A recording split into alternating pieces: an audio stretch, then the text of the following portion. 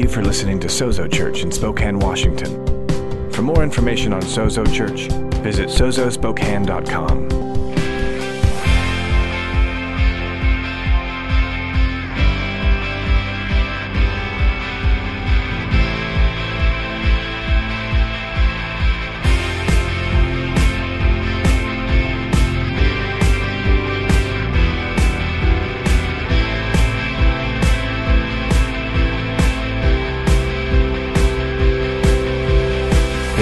This is Sozo Church. Awesome. This morning, if you are taking notes, and I hope you are, I want to talk to you under the title, Joyful and Triumphant, How Slaves Become Sons. How Slaves Become Sons. Last week, we spent our time looking at the reality of the human condition when it is not in union with Jesus.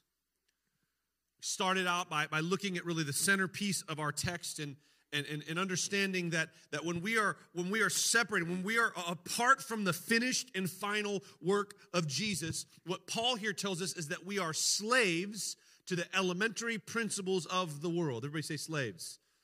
That's an offensive term today, and I think it's right that it's offensive, and I think that it's right that the scriptures continue to use it to offend us. Because the reality is when we are separated, when we are not living in union with Jesus, that's exactly what we are. We are slaves to the elementary principles. I love if you continue down past what we read and the Bible goes past what we just read. Does everybody know that? There's more in here than just that. And if you get all the way down to verse 9, Paul is continuing to describe these elementary principles. He calls them the weak and worthless things of this world. And Paul says we are enslaved. We are trapped by both the natural things in the world that try to do that, addiction and hatred and selfishness and bondage, but also the supernatural things of this world, the evil in the unseen realm. And both of these things work in concert to try to keep you captive and enslaved to them. And they do this because we have inherited sin, the scripture tells us. We've inherited this in our birth, and we rejected God as God, and we rebelled against him. But praise be to Jesus, he rescues us, from this enslavement. And that's about all we got to last week. And this week, I want to actually walk through each of this sequence that Paul lays out here beautifully for us in the way that we shift from being slaves and we become, sons. So I want to walk through each of these terms. Here's my plan. I'm just going to let you know. I'm going to talk about what we're going to talk about, and then I'm going to talk about it. Cool. So let's see each of these turns because I don't want us to get lost in the turns. You ever go on a road trip and you follow somebody? Anybody caravan in a road trip before? And you got to know your turns because if you get separated, you don't know where the next turn is. I want to make sure we all know where the turns are. So here's the first one. Redemption qualifies us for adoption. Redemption qualifies us for adoption. That's verse 5. He says we're redeemed so that we might be adopted. Next, we see that adoption makes us agents of affection. Adoption makes us agents of affection. He says he puts his spirit within us and we cry, Abba, Father. Gives us new affections. And these new affections prove our new identity. Affection proves identity.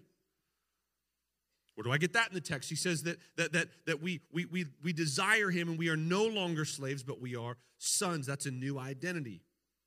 Because we're sons, he gives us his spirit. We're sons, we're not slaves. Amen? Last turn, he says that our identity manifests in delegation. Our identification manifests in delegation. He says that we are heirs through God. That's what we're going to talk about this morning. You ready? I will preach as good as you respond. Just saying. All right, let's look at this.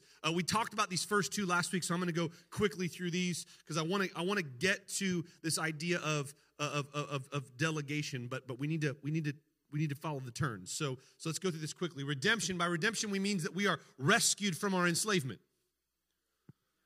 We need to grasp this. We need to make sure we understand this, that Jesus, follow with me, if our problem is that we rejected God and we rebelled against him, that's what Genesis describes in what we call the fall of man. When Adam and Eve ate of the tree of the knowledge of good and evil, what they were doing was they were rejecting God's ability to be God. God had set the standards, God had set the rules, God had set the reality, and they said, you know what, we're going to reject your reality, God, and we're going to substitute our own.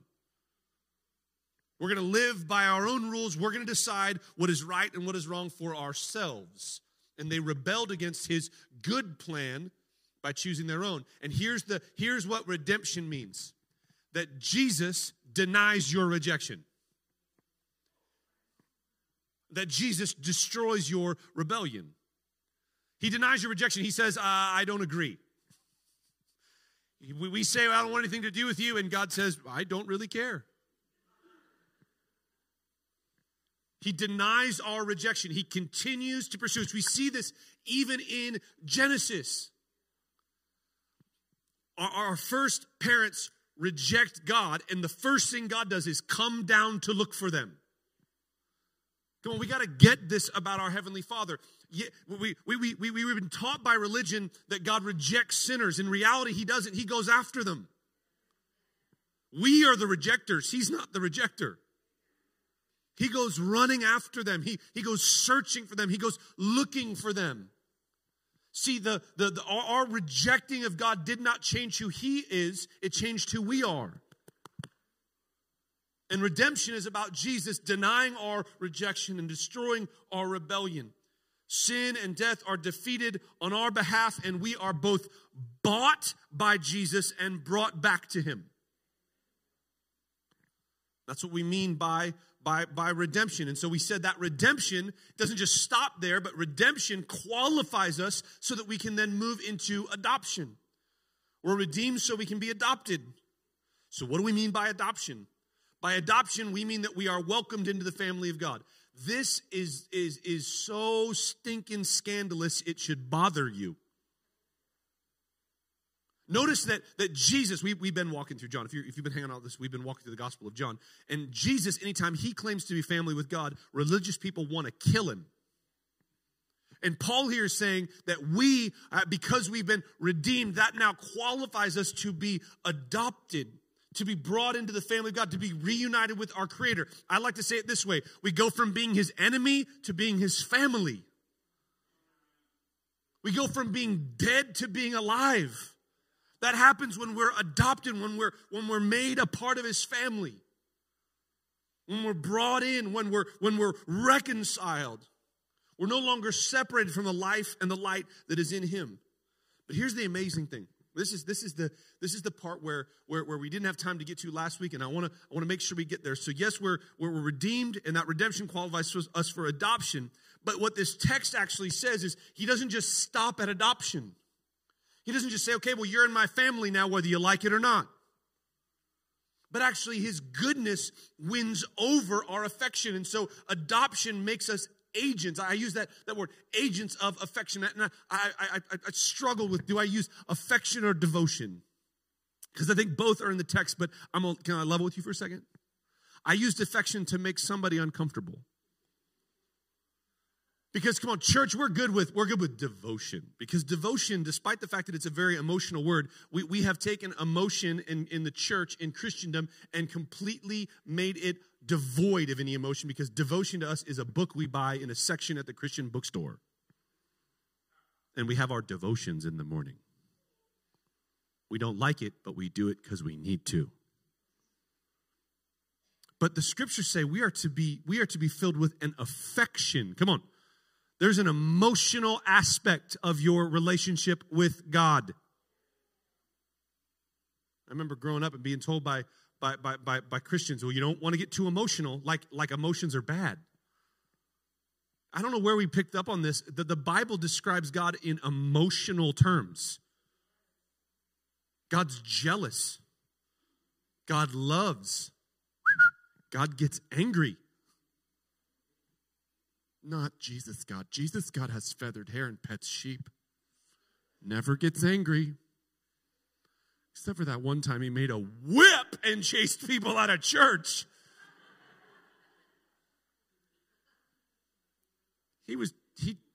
I don't know what to do with that.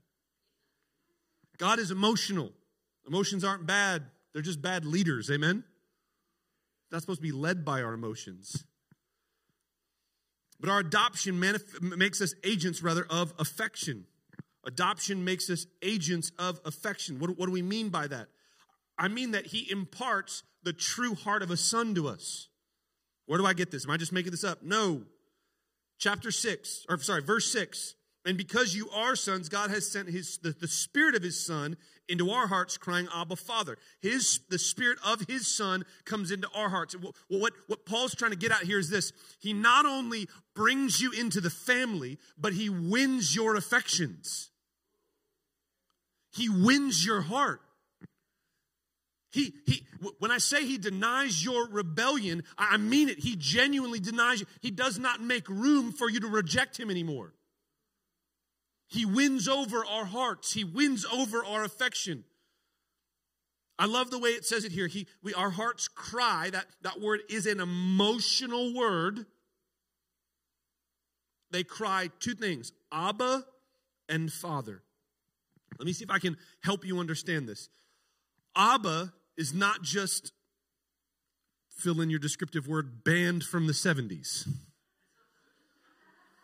Whatever term, I didn't say nothing. You get to pick your descriptive term for Abba. It's not just that. It's actually, what it means here, it can be translated, what Paul's trying to get at is dad. And he says we cry out, Dad and Father. What does he mean? He means, he's using two terms. Let me see if I can describe it this way. He's saying, in Dad, I'm familiar with you. And in Father, I have a familial connection with you as well. Well, I'm related to you, you're my father, but I relate to you, you're my dad. Some of you have fathers that you are related to, but you don't relate to. Some of you have fathers that you relate to, but you're actually not related to them. People in your life that have fathered you. It might not be genetically connected, but they've been a dad to you. Amen? We have these things in our life. What Paul here is saying is that in our adoption, it's not just legal and positional, it's actual and relational. It is legal. We are his. We belong to him. That's really good news. Do you know that's actually part of the promise that God made to Abraham? Charismatic people, we like to talk about the blessed going in and blessed going out and blessed in the city and blessed in the country. We like to talk about all that, but actually what God said is not just I'm going to give you land, I'm going to give you descendants. What he said is, I'm going to be your God. You're going to belong to me, and I'm going to belong to you. And in this adoption, God doesn't just say, okay, now we sort of have this contractual relationship. No, he says, I'm going to impart my spirit. The Spirit of God working internally within us wins over, come on, our affections to him. We love him when we used to either hate him or, come on, some of us just ignore him. When I say you were an enemy of God, some of you go like, I was an enemy of God. I didn't even care about God. Guess what? That's being an enemy of God. Because if God is truly God, that means he is worth all of our praise and all of our worship and all of our joy and all of our adoration. And to ignore one who is worth everything is to rebel against him. And so even in our ignorance, the scriptures say we reject and rebel against him. And the cool part is God doesn't really care. He doesn't care whether you did it willfully and knowingly or whether you did it out of ignorance. Regardless, the scriptures say you were separated from him and he made a way for you to be reconnected. He redeemed you and he adopted you and now he is winning over, come on, your affections. You love things you used to hate. You hate things you used to love. We now love God as both our Father and our Dad. Did you know? I don't know. I want to help somebody and I don't want to make you any more uncomfortable than I want to. But did you know that it's okay to refer to God as your dad? I hear a lot of people pray, "Dear Heavenly Father." And then King James starts to come out. "Yea, verily, truly, truly, amen." The Spirit's work in the heart of the people of God calls us and causes us to relate to God in intimacy. And this is so vitally important, I think, because we can get off track in this really easy. We can think that we can understand the holiness of God, the otherness of God, and that's right and good. But that I think the necessary grasping of the otherness of God is actually not designed to keep you away from Him, but designed that when you come into intimacy with Him, you respond in an appropriate degree of rejoicing and thanksgiving and glorifying Him, because a God this other than welcomes you into intimate relationship with Him. You tracking with me? This is an important distinction, I think, for us to get a hold of. And let me see if I can take the next turn with this. You ready? So that affection then proves our identification. Let me say it this way. Our new affection proves our new identification. Our new affections prove our new identification. The primary evidence of your salvation is that you love Him when you used to not love Him. I'm going to let that sink in for a second. It's not about, it's not about like, oh, I stopped doing all this bad stuff. I started doing all this good stuff. I used to not help little old ladies across the street, and now I help little old ladies across the street. I must be saved. And I want to be careful in the way that I walk through this. I believe that when you are converted, freedom from every bondage, every addiction, every sinful habit, every wrong way of thinking is yours in Christ. Okay? Without denying that at all, let me say that you stopping doing whatever addictive, bad, moral behavior that you've done is not the proof that you're saved. Because I know a whole lot of people who used to be drunk and are walking through 12 steps that aren't drunks anymore. And they're still just as much going to hell sober as they were drunks. And this is the part that's going to give me some emails. I know some people who are fully saved and they're still drunks. Because the reality is the primary evidence for your conversion is new affections, not new behaviors. Do we believe that you'll have new behaviors? Absolutely. This is why Paul had to talk out of both sides of his head. He was like the more you sin, the more grace abounds. Well, do we sin so grace abounds? Of course not. See, grace extends and grace works in our heart to change over, to give us new affections, to give us a new desire, to give us a new longing. And here's what you need to understand. You do not have a dual nature. I don't even know how I got here, but we're going to go here. Some of y'all here like, well, you have new affection. You go, well, I like him, but I also still like. No, you don't. Not if you're his. The problem is this. You don't have a dual nature. You're double-minded, James says. James 1:8 and James 4:8. You still think wrong. The problem's not your identity. The problem is the little gooey, squishy stuff between your ears. The problem is the way that you think. That's why Paul says you need to take every thought captive. I'm going to liberate somebody. Not every thought you think is worth thinking. I know some of you are not going to believe this next statement that I'm about to make, but you have limited intelligence. Your spouse does not doubt that, but you might doubt that.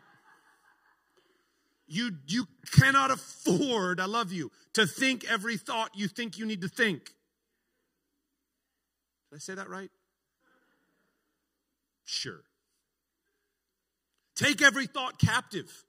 See, the problem is that you lived your whole life prior to your conversion believing lies about who God is and lies about who you are. Your whole life prior to your conversion, you believed lies. You either believed that God was angry and distant and not interested in you and bad, or you believed he was insignificant. And the reality is, come on, follow with me, God is immutably good. He is always and only good. So everything he calls us to is a manifestation of his goodness. So when he says, go this way, he's saying go that way because it's the best way you can go.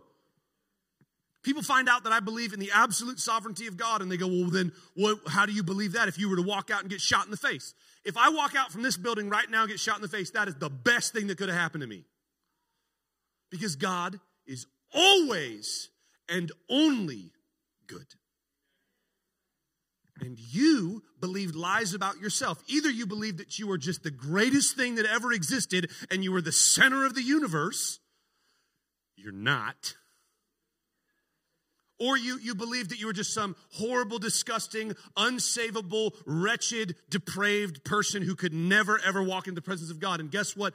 That denies your redeemability. And so now you have to believe that you are unconditionally, this is going to get me some response at better. You are unconditionally loved and accepted in Christ. Unconditionally. Well, yeah, unconditionally, conditionally. No. But see, we lived our life for so long believing those lies that God isn't good and that we are. That to have to shift is what we have to do. Here's the cool thing. What you have to do is the same thing you did to get here. Repent and believe. Repent. Repent means to admit and abandon. Hey, I believe a lie about God. Admit that actually that thing where you think if I just go onto the website and look at those things again, that it somehow will make me happy. That's actually that has nothing to do with that. You think, well, if I just shoot this stuff in my veins again, if I just drink that stuff again, if I just smoke that stuff again, if I just hook up with her again, if I just get that promotion again, if I just work harder again, all of those lies aren't lies about those things. They're lies that you believe about God, that he's hidden good things and what he said are bad things. It's about every addiction in your life is theological. It's mark@sozospokane.org. You know, you see my dad did. No. In him you're new. Well, I have a history of in him you're new. But everybody in my family has in him you are new. But I've always. Doesn't matter.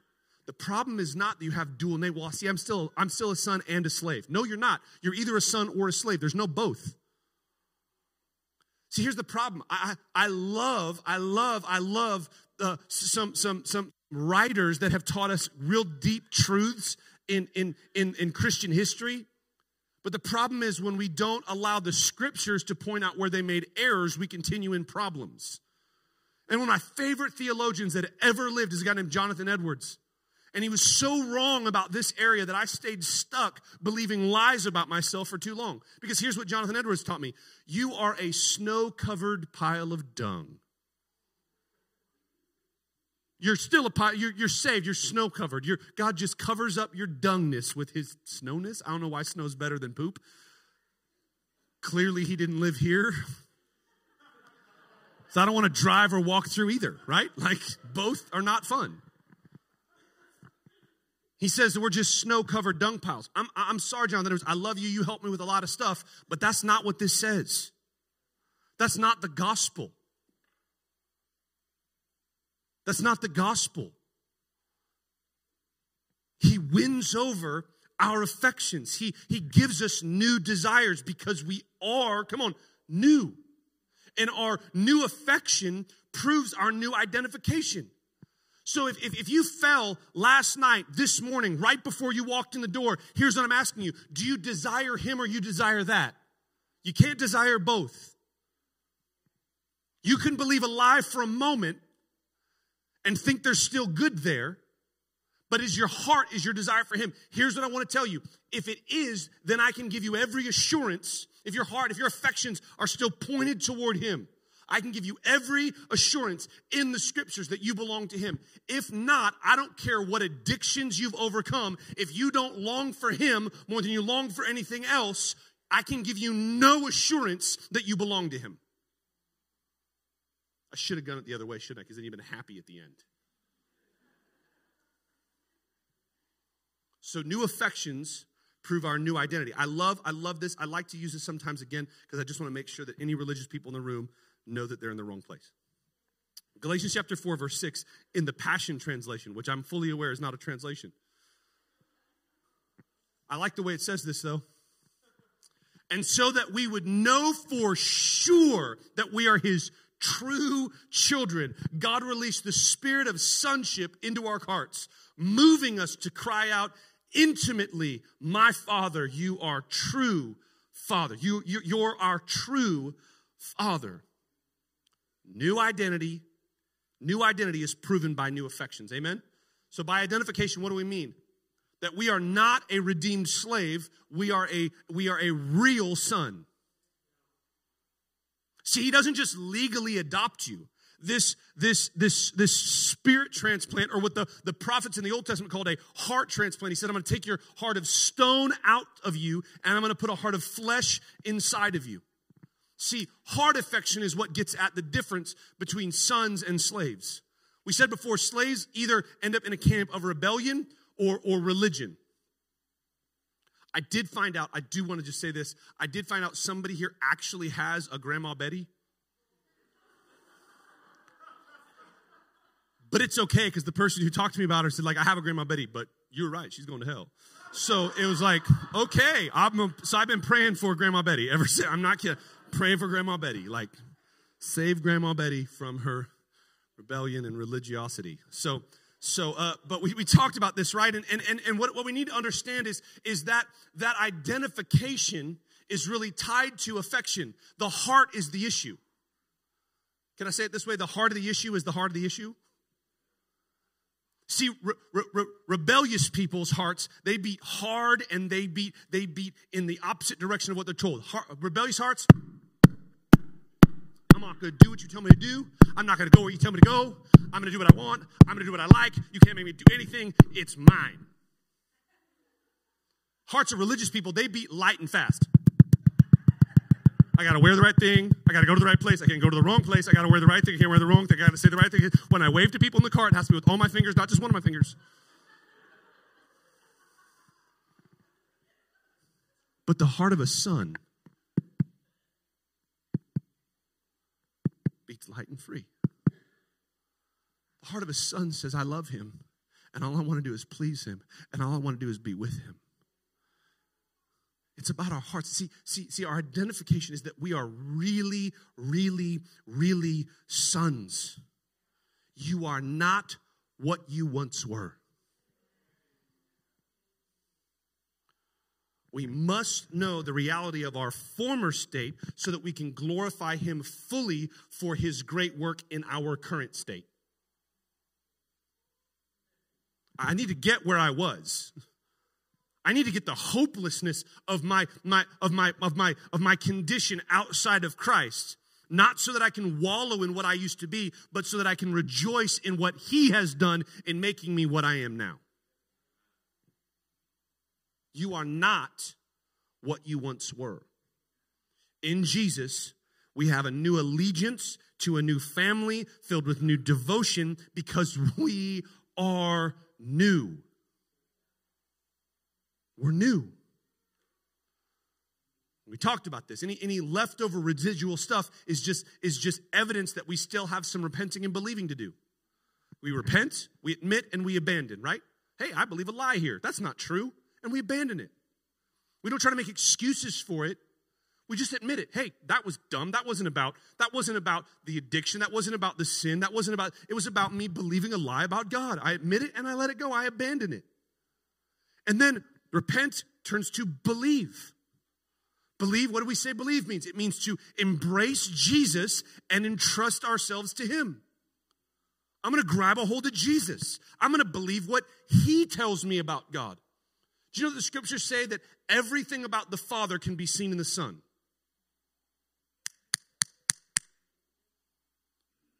So your heavenly Father is just like Jesus.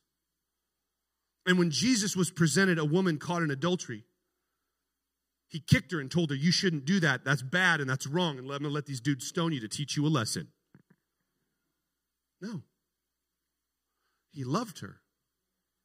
He showed her what grace is. And he taught her how to walk in freedom. He turns his back and he says, anyone who follows after me will not fall into sin, will not walk in darkness. It's the way our Heavenly Father responds to us. So we repent and we believe. What do we believe? The gospel, the good news that God, come on, that God is immutably good and that we are unconditionally loved and accepted in Him. When you're in Him, you are loved and you are accepted. We repent and we believe. That's all we need. When you come up against these things that seem to deny your identity and come against those affections, we just repent and believe the gospel. This is why Christians need to hear the gospel just as much as lost people need to hear the gospel. Because in His goodness, He still allows us to discover new areas of our thinking that need to be won over to Him.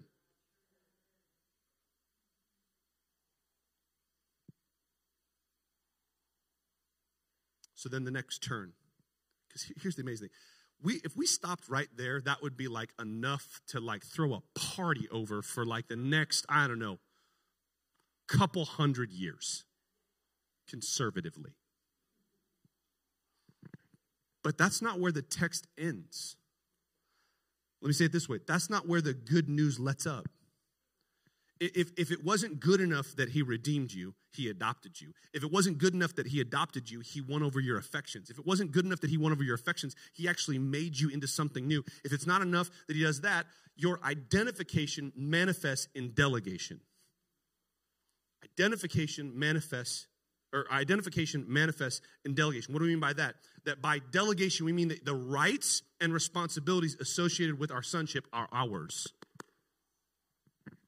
That doesn't sound right. Well, it does if you read the Bible. So you are no longer a slave, but a son. And everybody say if a son, then an heir through God. This is where I don't have time to do a teaching with you on adoption in the first century. But see, this is the problem. God did not adopt you. Hear me right now. God did not adopt you because He was lonely.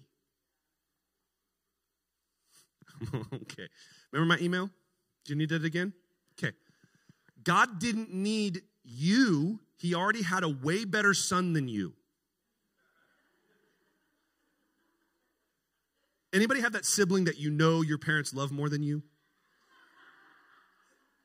Like, I know that might be really tragic to some people, but for me and my family, it was just like, well, no, it makes sense. One of my parents, I won't name him, but one of my parents' sons was just better than the rest of us. He never got brought home in a police car. He never got, in trouble. My parents never had to bail him out of anywhere. It's like, of course you love him more than you love us. If you don't, you're a bad parent. Listen, our big brother Jesus is a better brother than us. God didn't adopt you because He needs you. And here's why I bring that up. In first century Rome, the audience that Paul was writing to here, they didn't understand adoption as it relates to adopting somebody because you just had an empty house and you just wanted to have a kid around. The reason why first century Romans adopted people, specifically sons, was because they needed to pass down their authority to that son. Specifically, high-ranking people would do this to make allegiances, to share authority, so their households would be stronger. Now, this is where we have to tension this, right? We add nothing to God. God doesn't need you because He's like, well, I think I'd be a little bit tougher if I just had some really rebellious people. No, but we need to understand that we were brought into the family of God. We were adopted for the sake of delegation, so that we might actually fulfill the purpose that God has in having us as His creation. So we are heirs in God, or we are heirs through God in Christ.